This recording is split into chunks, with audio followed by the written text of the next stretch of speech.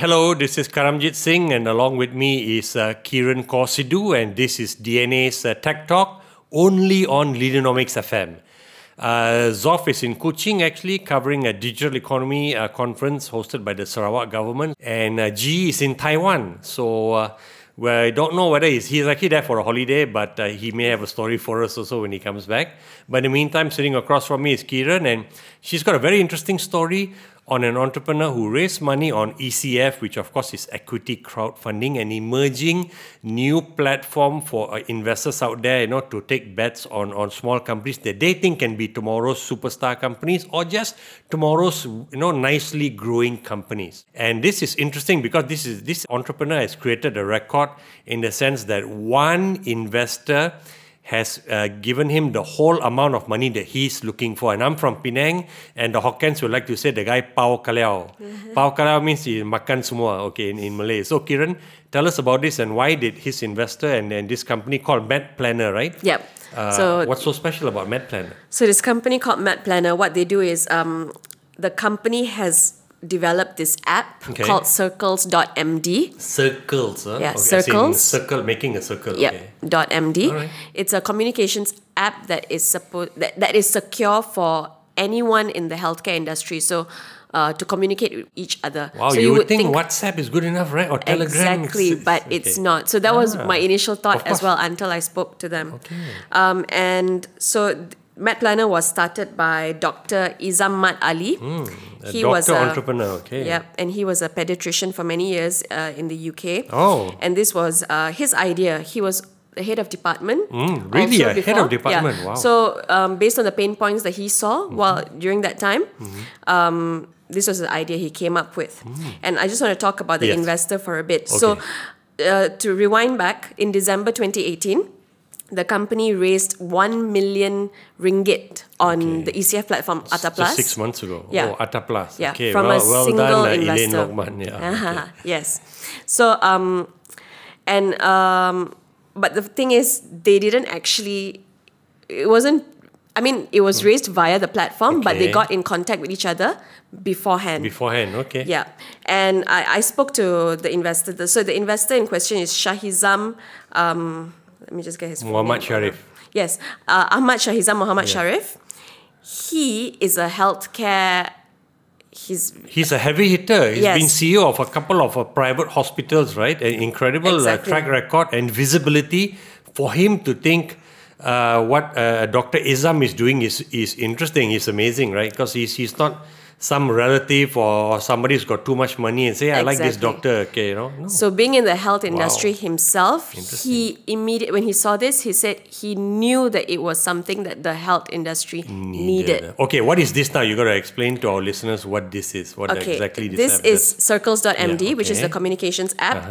And he explained why, for us, we might think like, it's just a communications app. We have so many out there. But for the healthcare industry, the need for this to be secure is real. And he explained one of the issues that they have is the inability for health professionals, doctors, nurses, and everyone to communicate securely about patient cases. Really, yeah? So, for example, one of the things is that you're not allowed to use social media. Okay, that's obvious, yeah. Even when you're using WhatsApp, you're not allowed to share personally identifiable information about a patient. So, for example, if you have a group chat with your doctors and you're talking about a particular patient, let's say, and then you talk about another patient, and so what happens? What do you think happens in that case? You're talking about two patients at once. You can't talk about personally identifiable information. Oh, okay. Then you're probably in violation of the Health Act or whatever, right? And you you're get exposing confused. The information. So as a doctor, sometimes when you're reading so many things, you get confused about which patient you're talking about. I see, And then what if you administer the wrong treatment to the wrong patient? My goodness. Okay. So that is a hazard in itself. Okay. And then of course there's also the thing about taking photographs. Sometimes doctors take photographs of maybe skin conditions, any condition whatsoever. Or a quick video also, And this is sensitive information about a patient that they probably, you don't want it to spread. Okay. So what gives the patient a guarantee that this is not going to spread also? I see. Okay. So these are the kind of problems that this app solves. So strictly speaking, again, it's just a communication app, right? You can share X-rays also on it. You can share images. You can even have a multidisciplinary chat where you have like somebody from a different area, an ENT specialist talking to a heart specialist in one. So, but that to us is a chat group, right? When you're on WhatsApp also, your chat group is, you can say, multidisciplinary, right? Everyone is in a different field. Yes, but it's not as secure. Because one thing is that your WhatsApp chat itself, the photos that you take, so how Circles.MD is different is that you can only use the app to take the photo. The photo is not saved into your album. It is uploaded directly into the app, the cloud. The cloud. So it is a lot more secure. And this was a short So it doesn't reside on your device then. Understood. And so these are and main there's a points trail also of who's passing it on to somebody, right? There's an audit trail also. Very important, yes. And it's very, very organized. So when Dr. Izam Ali was, he demonstrated to me. How it's sorted is you have folders for each patient. So you click on the patient and then you're only discussing about that particular patient, not about anybody else. And then it's all organized by folder, right? So you can see the diagnosis, the treatment, what is the latest update. Everything is very organized there. So it's purpose built. It's interesting. So in my point, this is not a pain point that is unique, right? Pediatricians all over the world, especially head of departments, would have recognized that there is a need for this. And yet, Dr. Izam has come up and is doing it. Did you ask him if there's similar apps like that in other parts of the world? So in the UK where he used to work, he mentioned that this was the fourth app. Fourth app of its kind, But in this part of the world, in Malaysia specifically, it's the first. Wow. What about in Southeast Asia? It looks like this could be used in other countries also. No, he wants to expand. So he's targeting 5 countries. Wow. In the immediate future. In this region, right? Southeast Asia. He mentioned Singapore, Brunei, and Mexico. So when I asked him why Mexico, he said that's the entry point to that part of the world. And also Mexico has a very high percentage of doctors. Really? Not because he likes tacos or jalapeno pepper. I don't know. And I asked him after that, what about India? Because India has a very high percentage of doctors as well. And he said, well, we have to start somewhere. We want to go everywhere, but this was the... So this is a new for me. I've never interviewed an entrepreneur in Malaysia and Singapore and Indonesia who has expressed interest to expand to Mexico, man. Wow. Exactly. So Singapore, Brunei, Mexico, he's looking at these countries to expand into. And I think commercially, it just made a lot of sense for the investor, Shahizam, as well, because he has contacts. I mean, he has held so many high positions. He was the CEO of Pantai Group. Pantai Group, not even Pantai, one of the Pantai hospitals. Wow. No, he was also the CCO of... Chief Corporate Officer of IHH Healthcare. He was the Executive Director of Parkway Group Healthcare. So he has a wealth of experience. Exactly. And he has lots of contacts in the industry. So he really feels that he can help this company grow, you see. Wow. Okay, so they've raised money now, and but the good thing is you spoke to them when they're already 6 months into the journey. So what is some of the early experiences? So they actually just launched in June 17th. Very recent. Exactly. So I think once they raised money in December, they closed, but then it takes time to get the app ready and also, then right? They focus on developing it. And they are looking to they're targeting 5,000 users before they go for their second round, which they hope would be next year. So when you hear a number like that, 5,000 users is tiny, right? If you're in a big family, you may have 5,000 family members, man, extended and all. So 5,000 sounds like a very small amount, but because these are highly skilled, these are medical professionals, right? You're not talking about a nursing assistant or a hospital assistant, that kind of stuff, right? It's doctors. And it's nurses involved, right? Or doctors, nurses, even the hospital administrators. And we're not the hospital. I mean, those who like clean up and then move the trolleys along and all that. So at that level, your support staff, nurses are key. Direct help delivery. But I'm talking about lower lines, lah. I'm not sure how low it goes, Okay. but definitely those that are involved. Basically, they made it clear that those that are involved in the patient's well-being Okay lah. is supposed to be using this particular app. And for Shahizam, he said it's a no-brainer for hospitals to want to use this app because he said the cost involved in a malpractice suit is already it starts at 100,000 ringgit. Okay, that's so all right. I thought a million, man. To just subscribe to this communications app to them, it saves them so much in the long run from cost and benefit perspective. How much is it though then? Did you get price points from them? Actually, I did not. I mean, in terms of whether it's a yearly subscription per hospital or per chain, right? Because if it's a Bantai group. Yeah, so I asked from which angle are they approaching it? Are they going via the users themselves or top-down approach from? He said both. So they want to see. Some doctors have already adopted it. They're already using it in the hospitals, whereas in other cases they're also approaching the hospitals themselves and saying like, why don't you recommend this app to be used? These are the benefits and so on. And I think with Shahizam there, he says he has very deep links with the healthcare system. Of course, everywhere, and especially Singapore also, he said. Okay.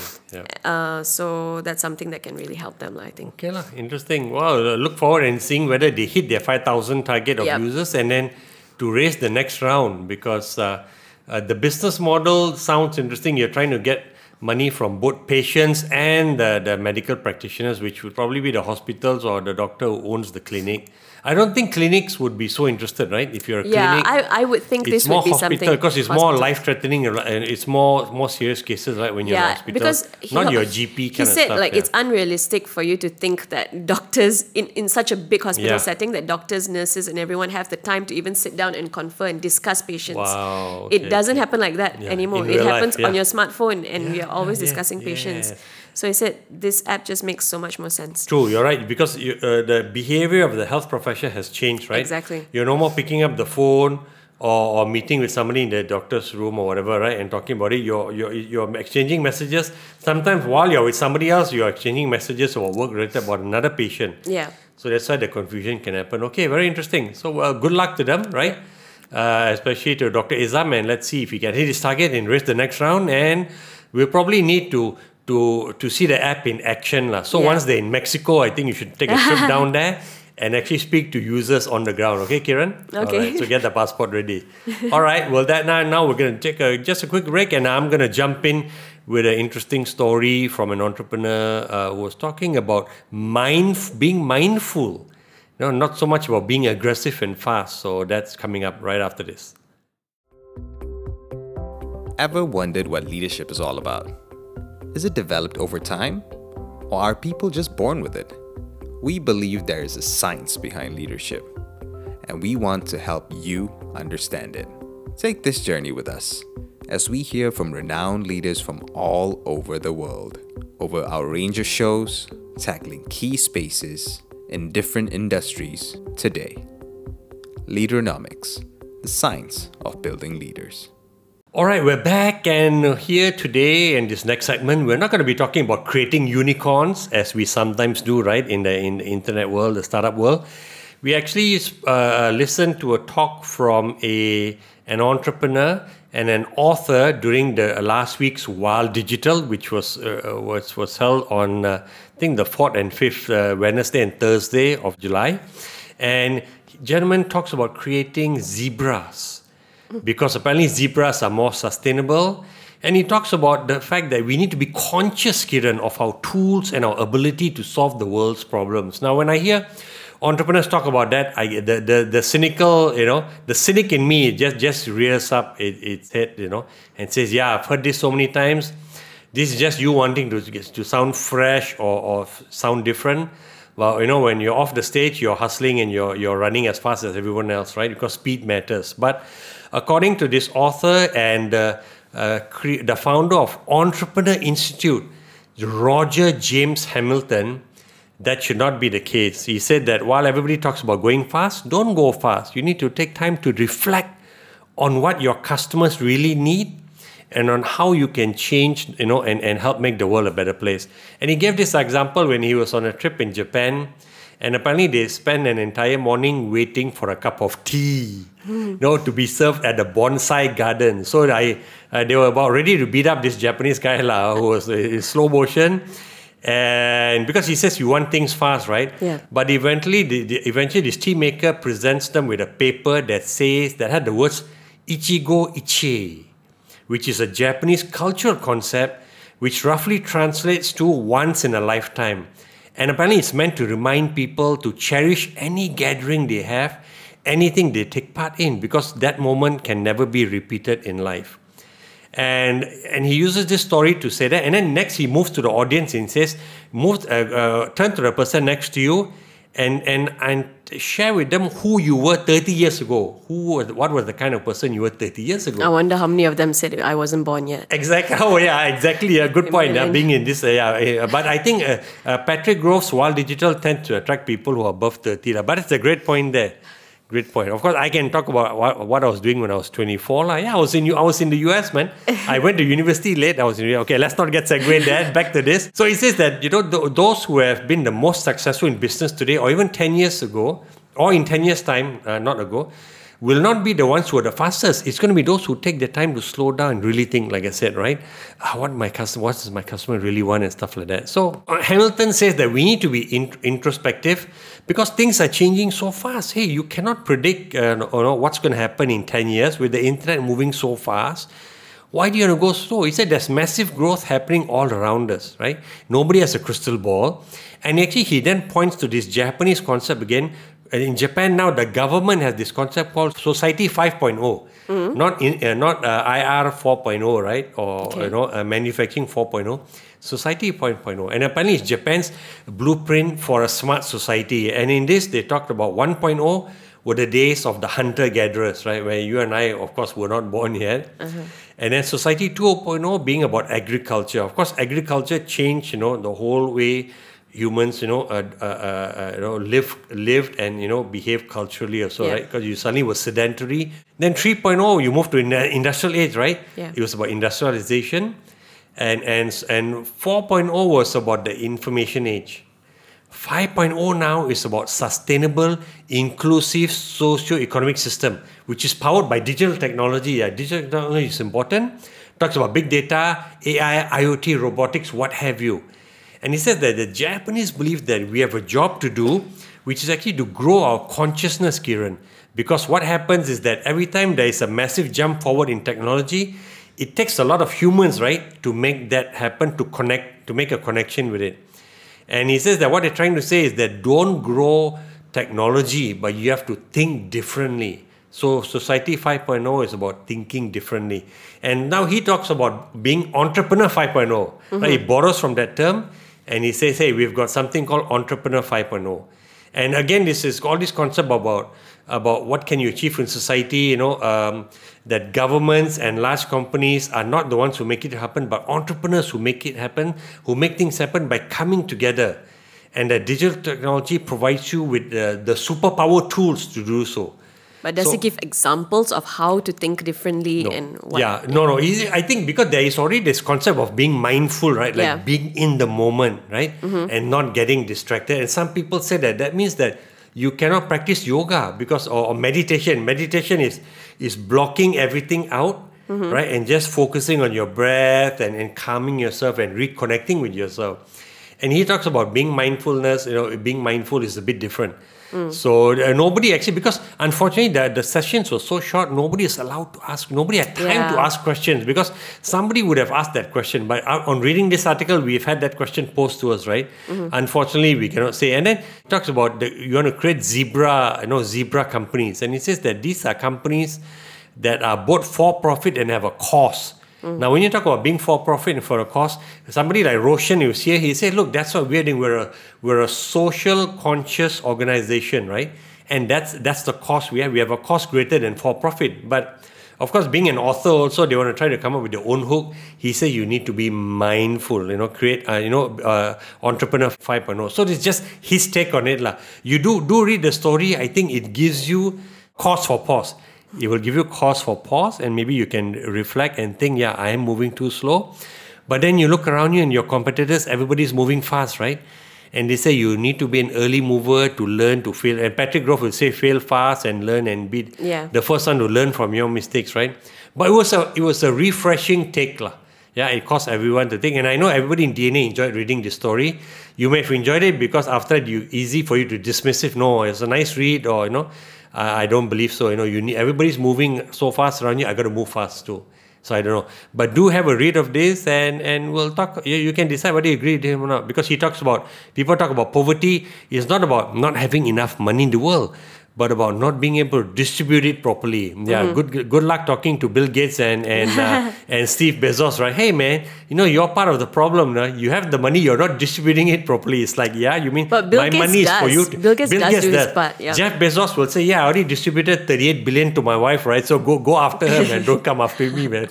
So I don't know. It's just an interesting article. I guess it's also just telling us that there's more than one way to be a successful entrepreneur. Absolutely. Yeah. Not about just moving fast. It's not about moving fast. It's about I, me, myself, right? So maybe you're right. So you make a big impact in the world when you touch more people, right? Yeah. So we'll see.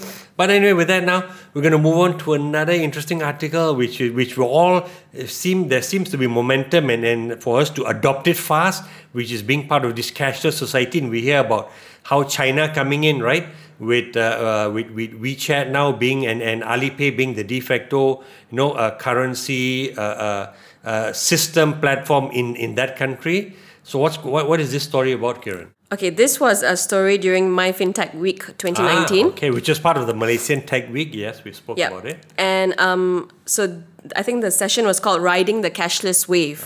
And we had 3 e-wallet players. Okay. They were Khairil Abdullah from Axiata Digital Services. They are a big player, Boost, right? In charge of Boost, And Kalyani Nair, she's Maybank's head of virtual banking and payments. So she spoke about their product May, the Maybank e-wallet. Okay. And also we had Sharunizam Samsudin. Sounds familiar, Mr. CEO Touch and Go. Touch and Go, exactly. So, the session was good. So I think one of the questions that was posed to them was the moderator asked, we have Grab in the market, and Grab has so many users and I don't have the figures here. Okay. So he was just asking are you intimidated by Grab? Are you intimidated by this, by the amount of competition in the market and all that? And Khairil Abdullah, he said, well, to us, the real competitor still today is cash. Cash is still... Of course, right. 90%, right? Yep. Okay. And because there's so much of... People are still using cash very, very widely, apparently. And Khairil mentioned that, there are 40 e-wallet licenses in the Malaysian market, but he said the outcome won't be a winner-take-all scenario. Oh, yeah, absolutely not, yes. He said the presence of regulators prevent that from happening. Okay. And each of the players in the market will bring a sort of strategic advantage or a proposal. I know Patrick Grove once told me he thinks there'll be 3 or 4. In the end, there'll be 3 or 4 players only, once you consolidation. Just like the telco space, that's kind of interesting. So... it'll be interesting to see if this winds down and we end up having 3 or 4 players. But can you just share one other key highlight, because we're going to wrap up the show now. So I just want to talk about what Sharunizam talked about. And he mentioned how things were changing from what was the old way of easy, what was easy a long time ago, and what's easy now. Easy today? It's not the same anymore. When we used to use Touch and Go, we thought it was like miraculous. You just have to put money into this card, tap it, and then you're free to go. But right now, even you have to go to the petrol kiosk and put money into the card. It's a hassle already. True. So he said things have to change right now, and it's about bringing in the new. And that was why he said they partnered with Alibaba's Ant Financial to offer e-wallet services, and he wants to rip apart old processes. Aggressive. And work with partners like the government and the private sector to do all this back channel work that they need just to communicate, the simplicity to users, just to get make them it realize where the value of it. Okay, understood. Exactly. Yeah. Okay, we'll end it. That was a really good session. I wish I had been there for that session, actually. With that, we're wrapping up our yet another Week in Tech from DNA. Keep listening to all the amazing programs on Leadernomics FM. I know I am. And we'll see you again in 2 weeks' time. You've been listening to Leadernomics FM, The Science of Building Leaders.